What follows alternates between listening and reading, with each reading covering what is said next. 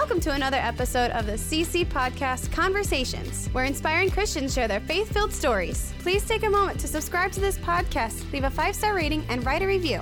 This helps push our content to a broader audience. Are you new to listening? Check out our other podcasts. First, the CC Podcast Daily Dose Devotions, where we're walking through the Bible, focusing on short clips of Scripture. Second is the CC Broadcast, where our weekly radio programming is archived. These podcasts are available wherever you're listening or at ChristianCrusaders.org. Okay, let's get started with today's episode. Here's our host, Matt Reister, the Executive Director of Christian Crusaders. I'm Matt Reister with the CC Podcast, and I've got Andrew Nordstrom with us. Andrew's our Technical Director at Christian Crusaders, and we're at the Cedar Falls Bible Conference this year, doing this little intro. It's our 100th year of the Cedar Falls Bible Conference.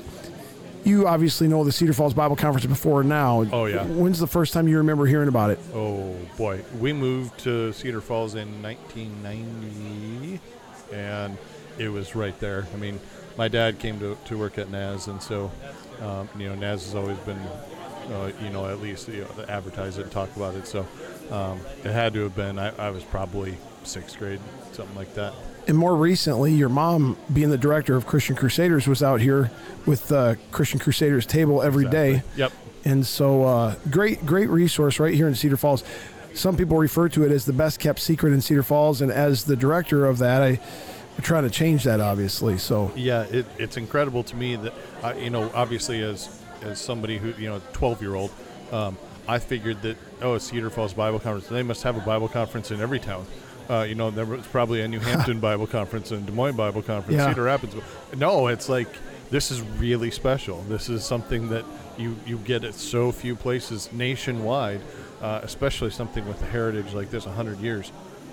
It's crazy, it's unique, it's great, and to see all the people here is really, really special. I didn't know this until after I started in this role, but Bible conferences were started back at the turn of the 20th century, early 1900s.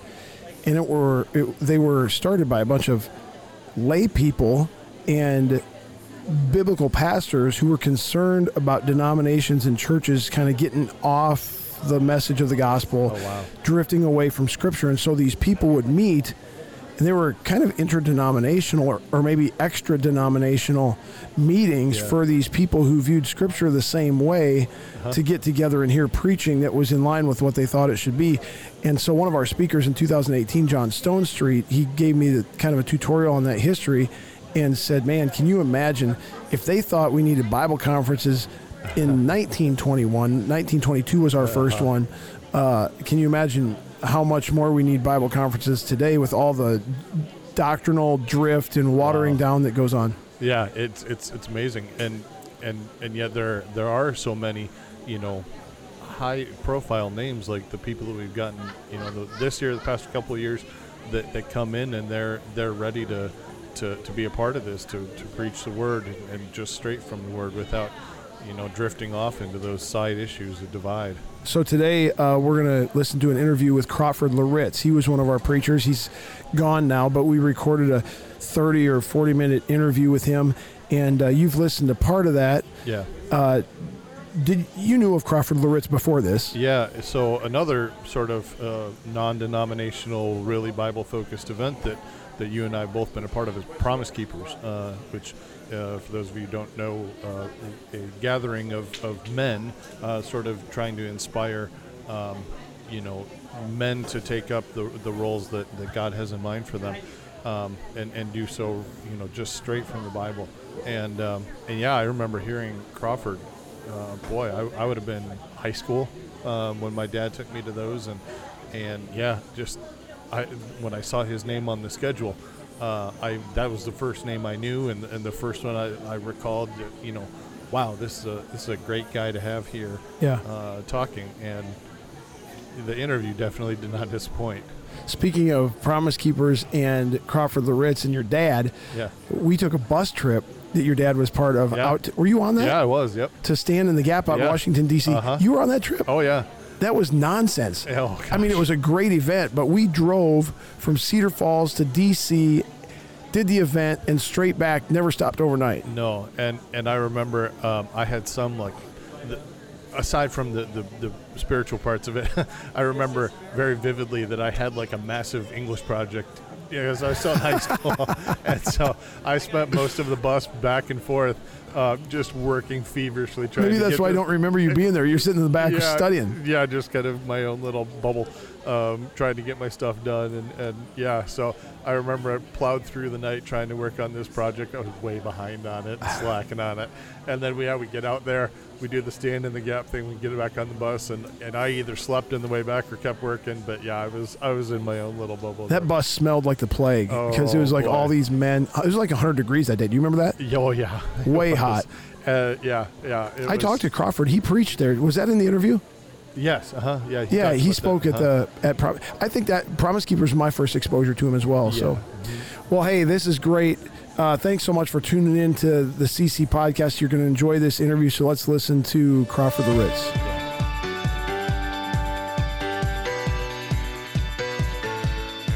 Matt Reister here with the CC podcast. Thanks for tuning in. I'm at the Cedar Falls Bible Conference, their 100th year, and I'm with Dr. Crawford Loritts, who's one of our speakers. You were here this morning for a couple sessions. You're back here one more time tonight. You were here last night too, and just thank you so much for accepting our invitation. Oh, it's a joy to be here, Matt. I appreciate. Actually, things have changed out here a little bit, and I'm excited about it. There's a breath of fresh air, and I tell you, it's nothing but the Holy Spirit and the Lord who has sustained this conference for 100 years. Yes. You heard us say this morning, there's 91 kids. I think they broke the 100 mark today for the elementary VBS program. Oh my, yeah. Young families all over the place. So. That's wonderful. And that uses a barometer to see where things are headed in terms of the whole thing, I would imagine. Well, we don't want to get complacent, but we're excited. Yeah. So tell me a little bit about your upbringing. I know some of the things about your career later in life, but where did it all start? It started in Newark, New Jersey. I was born there.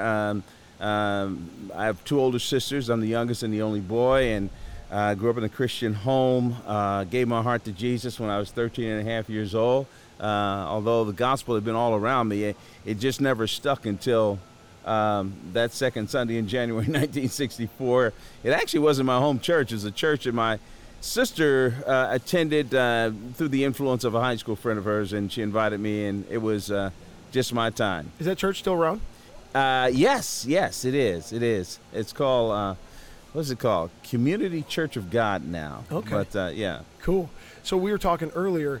I have a similar story in that I was exposed to the gospel from an early age, godly parents, good Sunday school attendance record, a lot of knowledge about the Bible. But it wasn't until I was about 13 or 14 at a Bible camp when it was impressed on me that this is something I need to make a decision for myself. Yes. And you were saying that we need to be careful as parents. Yeah, I think one of the things, and don't get me wrong, it is a blessing to be born and raised in a Christian family, to be exposed to the gospel. But Christian parents need to be careful a little bit. Don't assume because your child is compliant and they can regurgitate the Bible stories and the lessons and even the content of the gospel that they've necessarily surrendered their hearts to Jesus and given themselves to Him. They've got to own it for themselves. And the same thing with our kids. I mean, we've got 4 children, and at age 4, all 4 of them made a commitment. Right. But they would tell you, all of them would tell you, it wasn't until later on, early teens or so, that they owned it in their hearts. So were they really saved at 4? Who knows? But they know now. Amen. Amen. So at 13 years old, what did you imagine yourself doing with your life?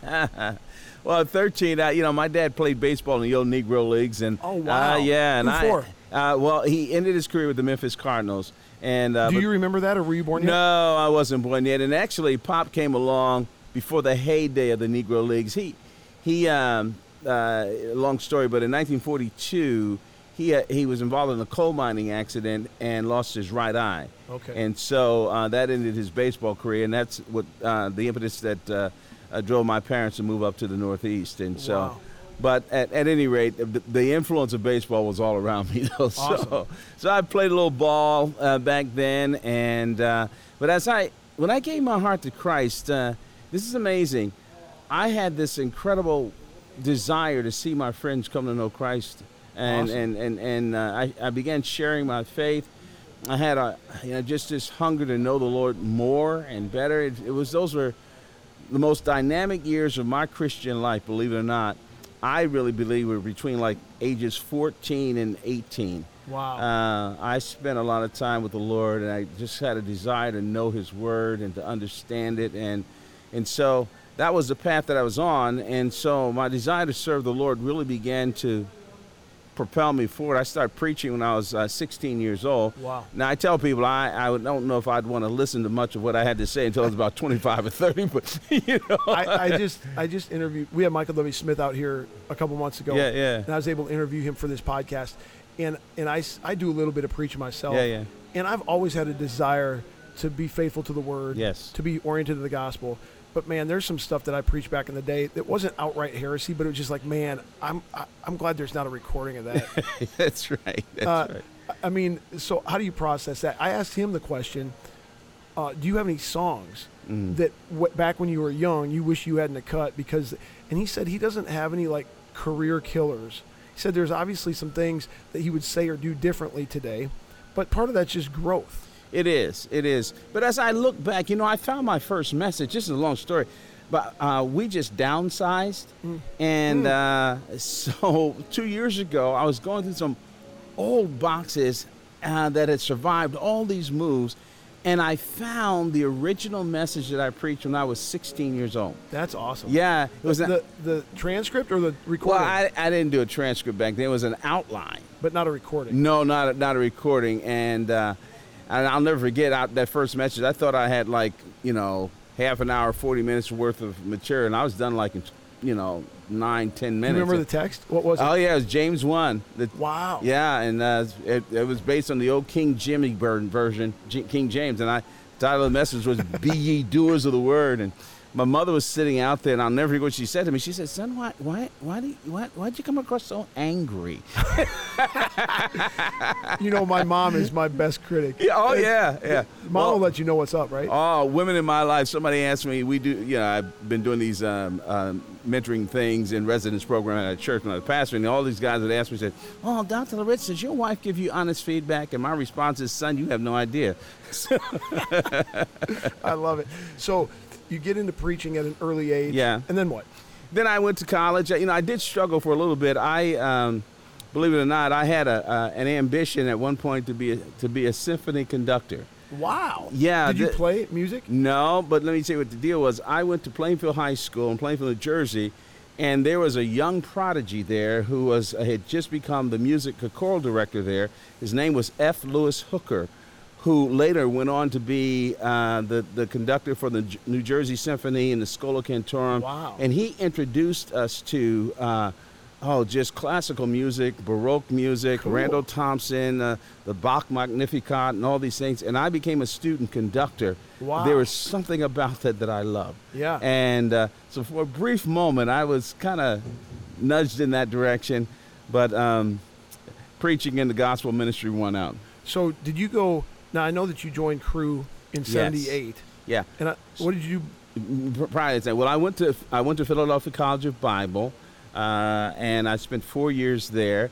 Right after that, I went on staff with a group called American Missionary Fellowship. It used to be called American Sunday School Union.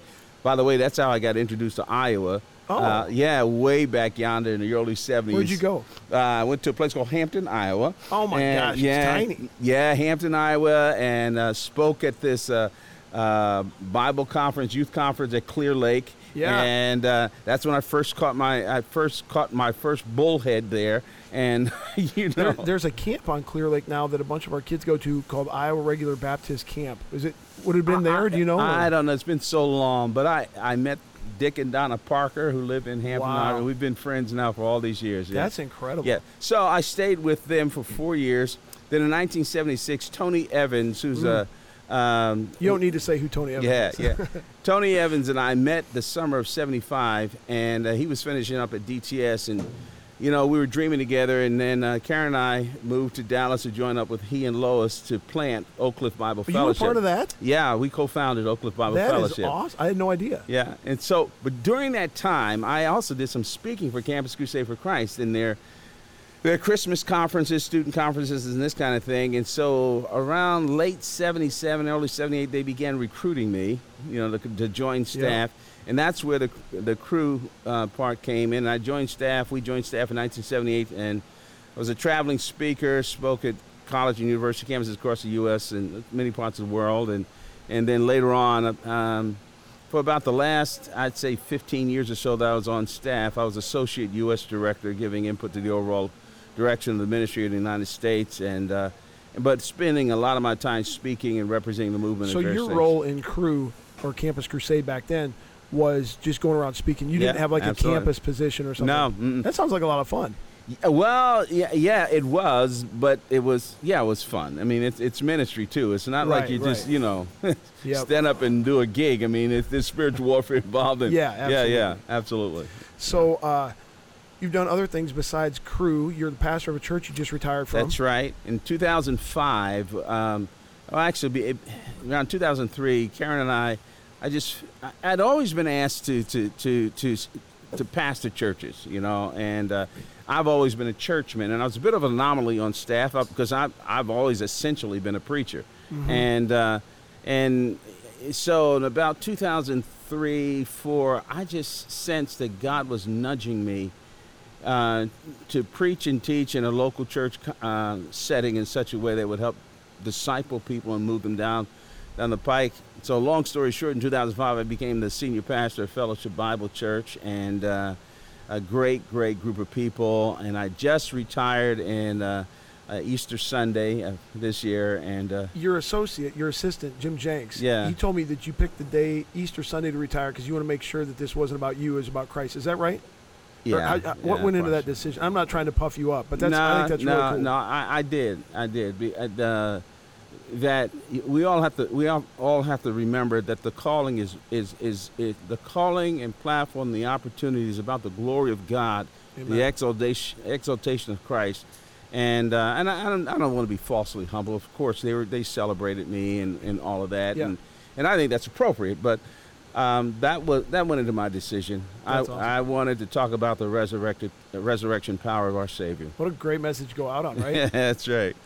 So I was first exposed to you through Promise Keepers. Yes. So tell me about your experience with them, and for anybody who maybe doesn't know what that is. Yeah. Well, back in the 90s, Coach Bill McCartney, who was the coach of the University of Colorado Buffaloes, yeah. Almost forgot that. Terrible. and had a vision and a passion for men. Yep. And that's where the PK movement started, where they filled up stadiums literally across the country. Mm-hmm. And so in 1995, they contacted me to speak at the one in Atlanta, mm-hmm. And I did, and God blessed it in a wonderful way. And so I spoke at a ton of those things between 95 and probably 2004, 2005. I saw PK in Chicago. I went to this. Were you at Stand in the Gap? I was. In D.C.? Yeah, I was. Yeah. It was a hot day? It was a hot day. I was at the one in Chicago, and it was blazing. I'll never forget that. We went over at break for lunch. Uh-huh. I don't remember, a couple of my uncles and my dad, maybe one of my cousins, we ran over to Lake Michigan to jump in the water. And the closest You kidding me? Did you literally? Where the closest we could get to it was this kind of pier thing, and you're about 10 feet above the water level. Yeah. So we're like, let's just jump for it. Well, you're thinking it's 105 degrees out here. The lake temperature must have been 68 degrees. I mean, it was freezing, and then we couldn't figure out how to get back up this wall. Thankfully, we didn't drown, and we made it back for the afternoon. But that is funny. Yeah. You literally jumped in. It was it was dumb. I wouldn't recommend it. Yeah. So, give me one of your best moments from Promise Keepers. Just what sticks out when you think of that time? Well, actually, I don't know if this is best moment. It's the most memorable moment for me. It was my first Promise Keepers. My dad was dying, and he was dying of congestive heart failure up in Roanoke, Virginia, and I was going to call to cancel. I was by his bedside, and I told my mother, I said, my father was the original Promise Keeper. I mean, he just, in terms of integrity and all of that, and I said, I can't go.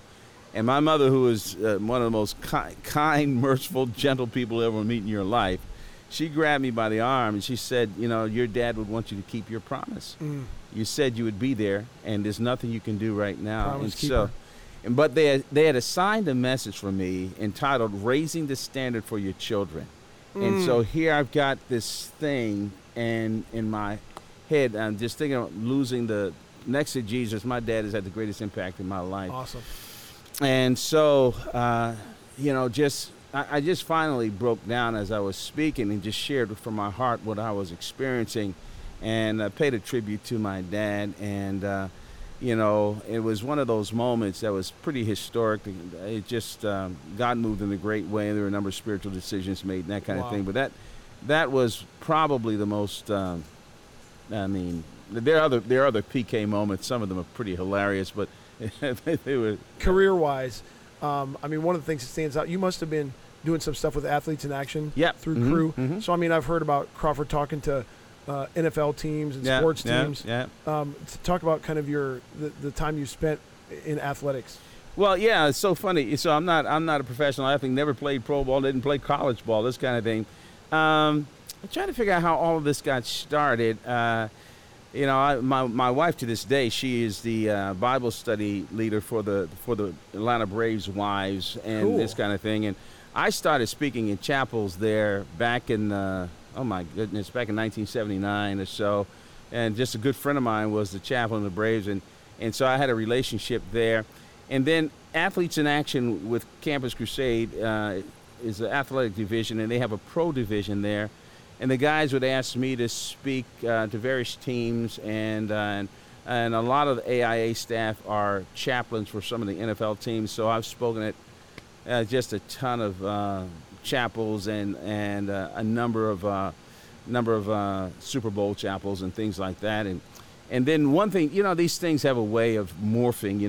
One thing leads to another, and so I've spoken at NCAA Final Four events and those kinds of things. Yeah. Talk about this as somebody who's been on the inside of some of that.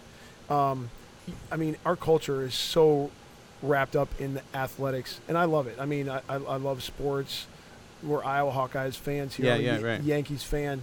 My son and I right now are in the process of seeing the Yankees play in every ballpark and having a great time together. I knew I loved you. I am a Are New you York a Yankees fan? Oh my brother, goodness! Right here. My father was an avid New York Yankee fan. He could give you the lineups going back from the 20s, all the way through that. When I was a kid, I'm dating myself, but they used to have Saturday afternoon games on the TV. On the TV. Well, not only on TV, we would go over there. Newark, New Jersey was only about it was like 10 miles from Manhattan. GW Bridge, right? That's right, or the Holland Tunnel, and then catch the train up to Bronx, and we were there. So at any rate, I'll tell you what, we've got a club right here in Cedar Falls, Waterloo, called the Yankees Pinstripe Faithful. It's a bunch of old white guys from the middle of Iowa who are Yankees fans. And the way they were all introduced were through the Saturday afternoon game that was broadcast. Somehow the Yankees had a contract with CBS, maybe? Maybe. And so a lot of times the only games played out here were Yankees. It was a brilliant marketing move. Yeah. And I think it really is why the Yankees are America's favorite team, because they got broadcast rights to other parts of the country. There's nobody neutral about the Yankees. You either love them or hate them. So what I was going to ask is, having been kind of behind the curtain in the athletic world, where many of people really come to worship. Yes. Stadiums today are like modern-day worship centers. Yeah. Obviously, guys like us can appreciate and love athletics, put in the right place, right, or viewed the right way. Yeah. But these are just real people. They're absolutely real people. Okay, now here's the deal. So they have a lot of money. Mm-hmm. So you got 22-year-old, 24-year-old multi-gazillionaires, all right? And so they've got a lot of money, a lot of popularity in this kind of thing. But that does not accelerate the maturity process. Right. In fact, I would argue too many resources will sustain adolescent behavior. It really will. Said. You give a 23-year-old a pocket full of money, a lot of press, and time on his hands, nothing good will happen from that. Amen. Nothing good. And so, and the other deal is what I've learned. I thought you were going to ask me about ministering to them and what do you do and this kind of thing. For sure. People ask me that now all the time, and I say, well, first of all, you can't impact that which you worship. It would always change you. That's right. So if you're unduly impressed with them, yes. And the truth of the matter is, the veterans typically are more in touch with their neediness, because there is a tipping point. They realize, everybody wants something from me. They're very protective, and and they're like nibbled to death by ducks and all of that kind of stuff. And don't get me wrong, I mean, the money's good and they have a lot of the trinkets and toys, but the isolation is real too. In professional baseball, the divorce rate is over 75%. Wow. So just think about that. And so they're hurting. And the best thing you can do, you don't treat them any differently. Yeah. It's the same thing as you minister to other people. The fact that they have a bubble and they're isolated and they got all of this stuff around them, you got to get past being impressed with that. Yep. And love them and realize that they are the same as anybody else. They have the same temptations. They just have a lot more resources to cover the impact of it for a while. But they're just like everybody else. One thing that I've noticed with just a few people who have been successful in that area is everyone almost only wants to talk to them about sports, and it's like it's a little bit lonely in the sense, or a little bit maybe messes with their psyche, because it's like people don't care about me in any other way except athletically. And that's the truth of the matter. And so, I tell guys, they ask me all the time, they've been invited to speak at, a D1 chapel for a football team or a pro chapel. And I'd say to them, they say, well, how do I establish rapport with them? I said, the worst thing you can do is give illustrations about your sports, your high school, I played in high school or whatever. Remember who you're talking to. Okay, so that's the worst thing you can do. Unless you were the number one pick, you probably don't want to go down that road. And so don't do that. And the other one, don't over-identify. Right. Just act like you've been there. Right. And realize their people, their needs. Yeah. You got 12 minutes usually, or 15 minutes. Yep. Before they have to hit the field. Right. Get to the bottom line, love them. Yep. Give them the book, give them a spiritual principle, and trust God to work. That's beautiful.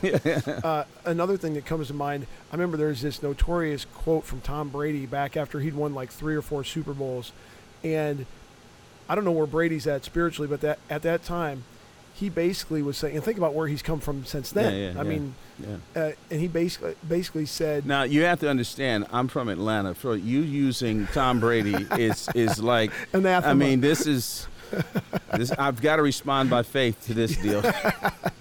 But I remember him saying, basically, I have accomplished every goal I ever dreamt of and more, and I'm still not fulfilled. And he basically said, did you ever see that clip? And he basically said, there's got to be something else. Yeah, absolutely. And so one thing I think about with these professional athletes in a spiritual sense is, and anyone who's way, way, way successful in any arena, business, politics, whatever, they've really lived, it's kind of like Solomon, at the height of the heights. Yeah. All the power, all the influence, all the money, all the whatever you want. And so they're maybe more open or aware of the inability of those things to ultimately fulfill. Because little Joe Blows like me are like, oh, it would be kind of nice to have 3 Rolls Royces and 5 houses all around the world. But those guys have done it, and they're like, it ain't that cool. Well, and that's the reason why, paradoxically, one of the great harvest fields and where people are most responsive to the gospel is in professional sports. Amazing. Just because there is this weird paradox. They get to the tipping point faster than most people do. Yes.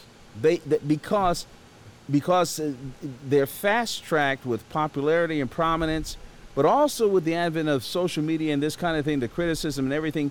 So they reach that point of understanding, hey, look, people don't care for me much, only for what I produce and do for them. Yeah. And they get to that place more quickly, which is a wonderful place because now they're faced with their own emptiness. Mm-hmm. They've accomplished what they wanted to do ever since they were in, Pee Wee League football and Little League, and all of a sudden they're, and they're realizing that, hey, I mean, after a while, how many cars can you drive? Right. I mean, seriously. I mean, and how many more labels can you have in your closet? I mean, come on, man. And they get there. They get there more quickly. Now, some of them don't arrive at that, but they're more open to the gospel. I mean, I can tell you there's an incredible number of NFL players who are followers of Jesus. Praise the Lord. Incredible number of Major League Baseball players Even the NBA. I mean, and a lot of it has to do with God saying, okay, you think this is what you want? Right. I'm going to overdose you on that, Right. and you're going to be just as miserable, if not more so. Yeah. And because it doesn't satisfy. That's awesome. Yeah. I'm going to refer to a couple things you've said in your messages the last couple days, and my wife takes really good notes. Oh, my goodness. I don't take notes very well, and so I said, babe, can I have your notes because I got to get a couple of these. I think I saw you sleeping, nodding off a couple times. One of the things that you said that I thought was great, yeah, here it is right here. One of the things you said was that emotions are not good they're terrible drivers. No, emotions are great passengers, but horrible drivers. That's right. Yeah. I think that's such a needed message in our culture today. I don't want to deny our emotions. Our emotions, they're barometers, that indicate something's going wrong. But you can't live by your emotions. It is the intellect, emotion, and the will. The emotion has to be in the middle. The intellect and the will are like the banks of the river. Mm-hmm. And so change in life, determinative change in life, the verb position of life has to do with the will. Mm-hmm. So eventually, if you're in a hard spot, you've got to think yourself through that, and you have to say to your emotions that this is what I need to do. This is where I need to be. And so you push the emotions over to the passenger side. Yeah. And you say, no, this is what I need to do. I was talking about the 5 critical choices that we need to make in order not to be branded by discouragement. Mm-hmm. And sooner or later, you're going to have to make decisions. Nobody has ever changed, ever changed apart from decisions. Choose truth was the first. Yeah. Choose joy. Choose faith.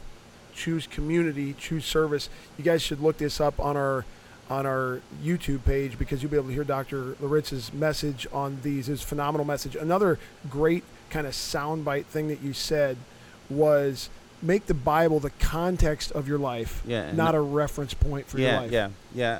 Well, this is the problem with most Christians, okay? And as a pastor, this would frustrate me to no end. There are people, and you see them here, there are people that go to conferences all the time. They have their journals and notebooks filled. They listen to podcasts and this sort of thing. Mm-hmm. And but they've yet to decide that God's word is not going to just be ancillary to my life. It's not just going to be the wallpaper of my life, but God's word is going to be the context of my life. It's going to be my life. Mm-hmm. It has to be my life. And I think that's a decision. That's a decision that needs to be made. That I'm not just going to keep playing tag with the scriptures when I get between a rock and a hard place or something bad happens to me or this kind of thing. No, where's that verse? Where's that verse? Right. We've got to decide that we can't make it. We cannot make it apart from God's word. And I don't think the average Christian has come to that decision. So we keep stumbling toward it, but not embracing. You got to say, well, this is who I am. Once you decide who you are, it edits out a whole bunch of other competing identities. Mm-hmm. And that becomes a central driving force. I'm not saying that you're perfect, mm-hmm. but it takes a lot of stuff off the table. And so dynamic Christianity always is birthed out of crises. It's always birthed out of crises. Mm. Jesus talks about coming and dying, and unless you take a cross, and follow me, you cannot be my disciple. And I think this applies to the critical decision about God's word. It's not just information. It's not just motivational fodder, mm-hmm. but it's got to be the it is the living word of God. I share this story with you. There was a guy that came to my office when I was pastoring here. He came to my office and he said, I want God to speak to me. I want God to speak to me. And I was getting frustrated. So I said, well, what do you want me to say? I just want to hear God's voice. And he kept going on. I said, well, what do you want to say? I don't want to hear God's. So finally I just said, across the conference table in my office, I said, well, here's my Bible. Open it up. I said, what? Where? Just anywhere. Open it up. Close your eyes and open it. And so he opens it. And so I said, now read it. What do you want me to read? Any place. Just read it. He starts reading. I said, you just heard God speak. Amen. The Bible is the voice of God, and we've got to believe that. Amen. And we can't make it without his voice. And so I'm really strong on this because I just see our churches fumbling around, and there's so much preaching that's doing harm to our people. I'm talking about those of us with what I would call an evangelical context.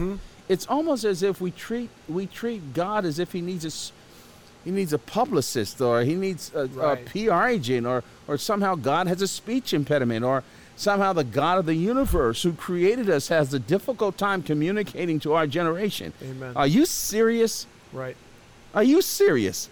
And we have lost confidence in what God said. Now, I am not saying that you just stand up there and you're lazy as a preacher. Certainly we need to have transition statements and applications and illustrations.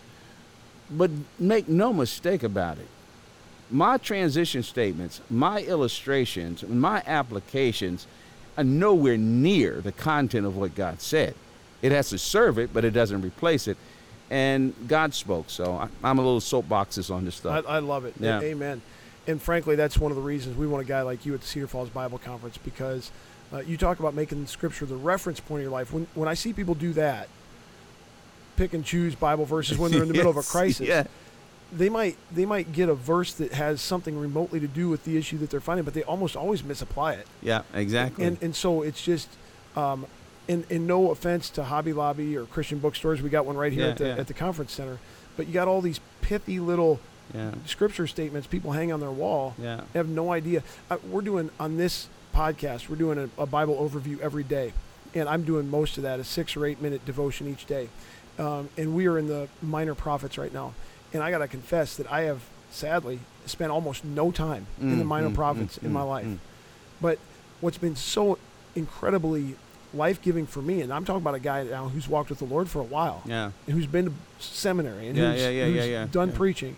The character of God that is revealed in the Minor Prophets. Here's a God of wrath who must punish sin because he's holy, and that's good. Yes. But then who follows that up with compassion? I mean, this is thick and heavy stuff that when you make Scripture the context of your life, and that sinks into your bone marrow, that's so much more solid than just some roller coaster ride through life where I grab a few Bible verses here and there. That's right. But what you're describing, and just looking at your face, it's not just the information from the Scriptures, it's the relationship with the God of the Scriptures that becomes clear to you. You know, and you're introduced to that through a living book. Right. A living book. And it's all about relationship. And it's not just about a cerebral knowledge of the text of Scripture. Right. It's about the God of the universe who is distant, and yet he comes to us in Jesus, who's full of justice and judgment, but also mercy and love. And what I've discovered is the more time I spend listening and cherishing God's voice in his word, the less need I have for God to explain himself to me. You know? Amen. Because you're absorbed with his sovereign control. And it's not that, I mean, don't get me wrong, we need to be able to have a reason for the hope that's in us, and there are rational reasons for our faith. But you got to plunge in. Yeah. That's awesome. So I want to finish this interview with just a little bit of conversation about being a dad. You've already talked about your dad and the role that he played. So my son and I, who are in the process of seeing the Yankees play in all these ballparks, we got 3 to go, and then we're going to write a book about it. And I'm still discerning exactly where we're going with this book, and I don't actually care if no one reads it. This is just something we need to do together. You're right. I mean, if it just gets passed down through our family, I'll be satisfied. I'll read it. Send me a copy. maybe I'll get you right a forward. I don't know. But the thing is that this has been such a rich experience for Mason and I, and it's really been motivated by discipleship. Yes. The reason I'm doing this, we're spending a chunk of money, we're spending a lot of time over the last 6-7 years, and the reason I'm doing this is to earn influential capital with my son that will, God willing, translate into the passing on of my faith and values. And yeah, when we're on the road, we'll have some situation will come up and you'll have a conversation about it from a Christian perspective, but it's not like we're memorizing Bible verses the whole time and reading scripture the whole time, listening to Christian music the whole time. But as I've been thinking about this, and I feel God called us to do this, really, and just kind of growing in my understanding of what we're doing with a road trip, which isn't really about baseball at all. It's not about road trips. It's not about the Yankees. All that stuff is garbage compared to what we're really trying to do. Yeah. You had a dad, it sounds like. Oh, I mean, if you describe him as the original Promise Keeper, he was all over that. Yeah. I know you gave us some great insight into a relationship with your youngest son who's a preacher in your message this morning. And it's obvious through that and other things I've seen and read between you and your kids that you're that kind of dad. Talk to dads. Yeah. Well, see, what I want to say, though, is that you don't have necessarily a stated goal to develop relational capital. That is an outcome of a heart connection. And so, like my dad, he never read a book on the family. Right. He never never read, listen to podcasts on, Right. He never did that. I'm going to tell a story this evening, but he's the grandson of a former slave who came to know Jesus. And someone online, my great-grandfather Peter, who was the former slave, had this incredible passion and commitment to his family. And my grandfather Milton and my dad, and so the deal is this: they connected with the hearts of their kids, and that's the beginning of it. The greatest contribution you can make, the greatest legacy, and I'm going to talk about this tonight, interestingly enough, at the conference, and I know this was aired later, but you have to be the portrait of the desired destination at which you want your kids to arrive. And it's stumbling toward that. We're not perfect, right? But it's being authentic and moving toward that. My son Brian wrote a book. In fact, I saw it here. He wrote a book about my impact on him. And little parentheses here, I didn't know he was writing that book. His mother knew he was writing a book. Wow. Everybody else, I didn't know he was writing a book. Wow. And then the publisher contacted me and said, Crawford, we'd like for you to write the foreword to the book that Brian just wrote about you. I said, excuse me?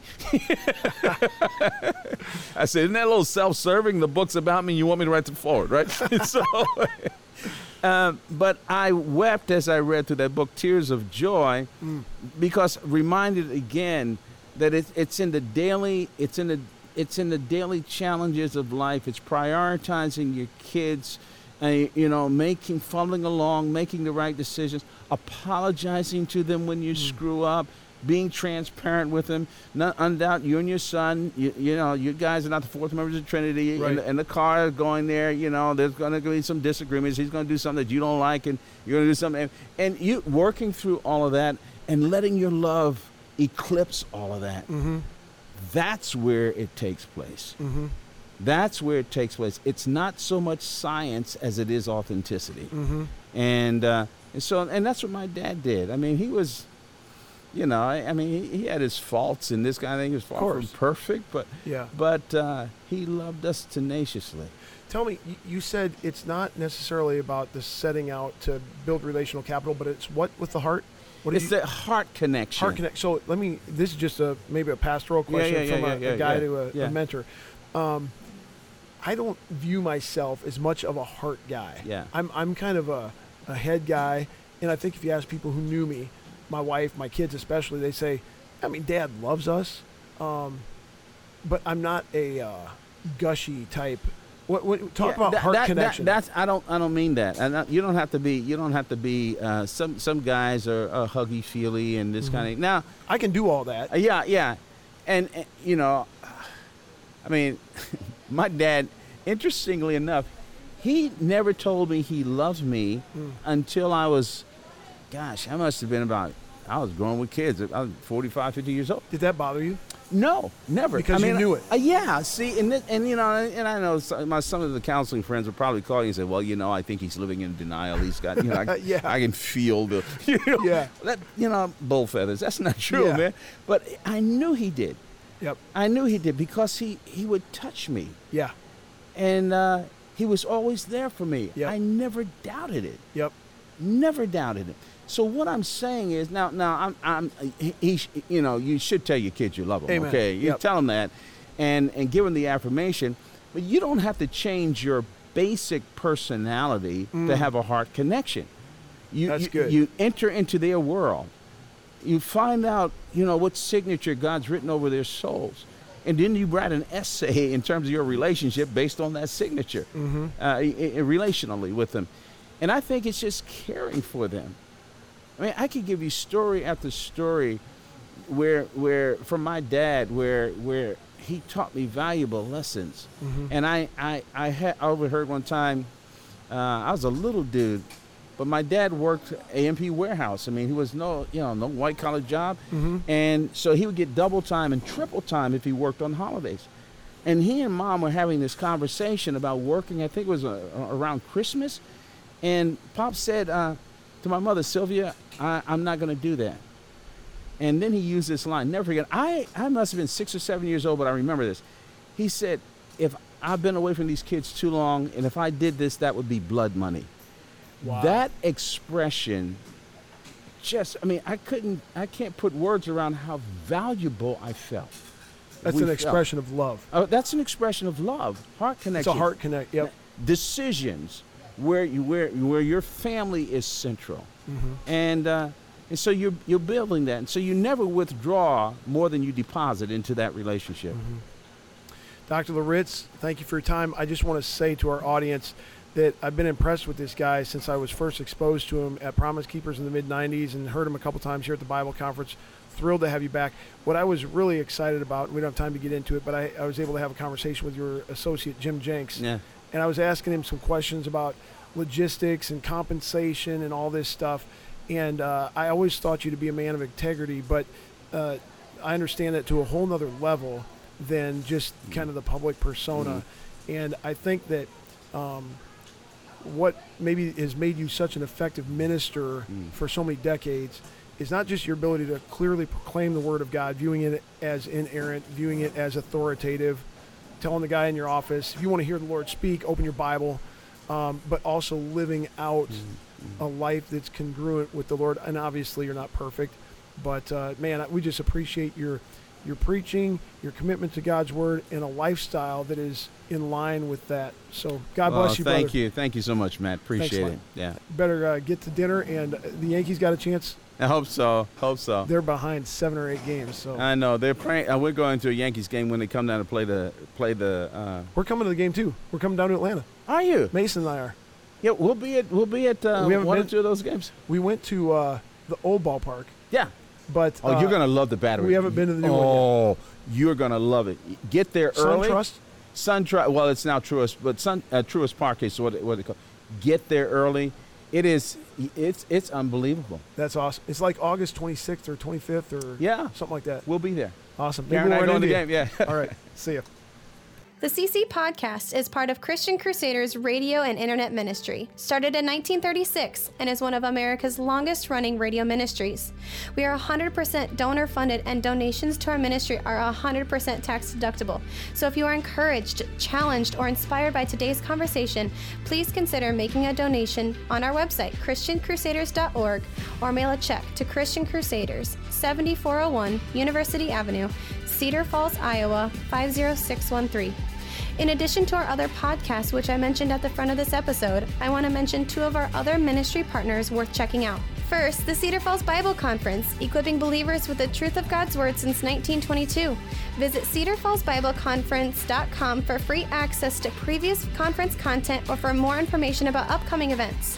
Second is Power to Change Digital Strategies, an online ministry partnering volunteer Christian mentors with people around the world searching the internet for answers.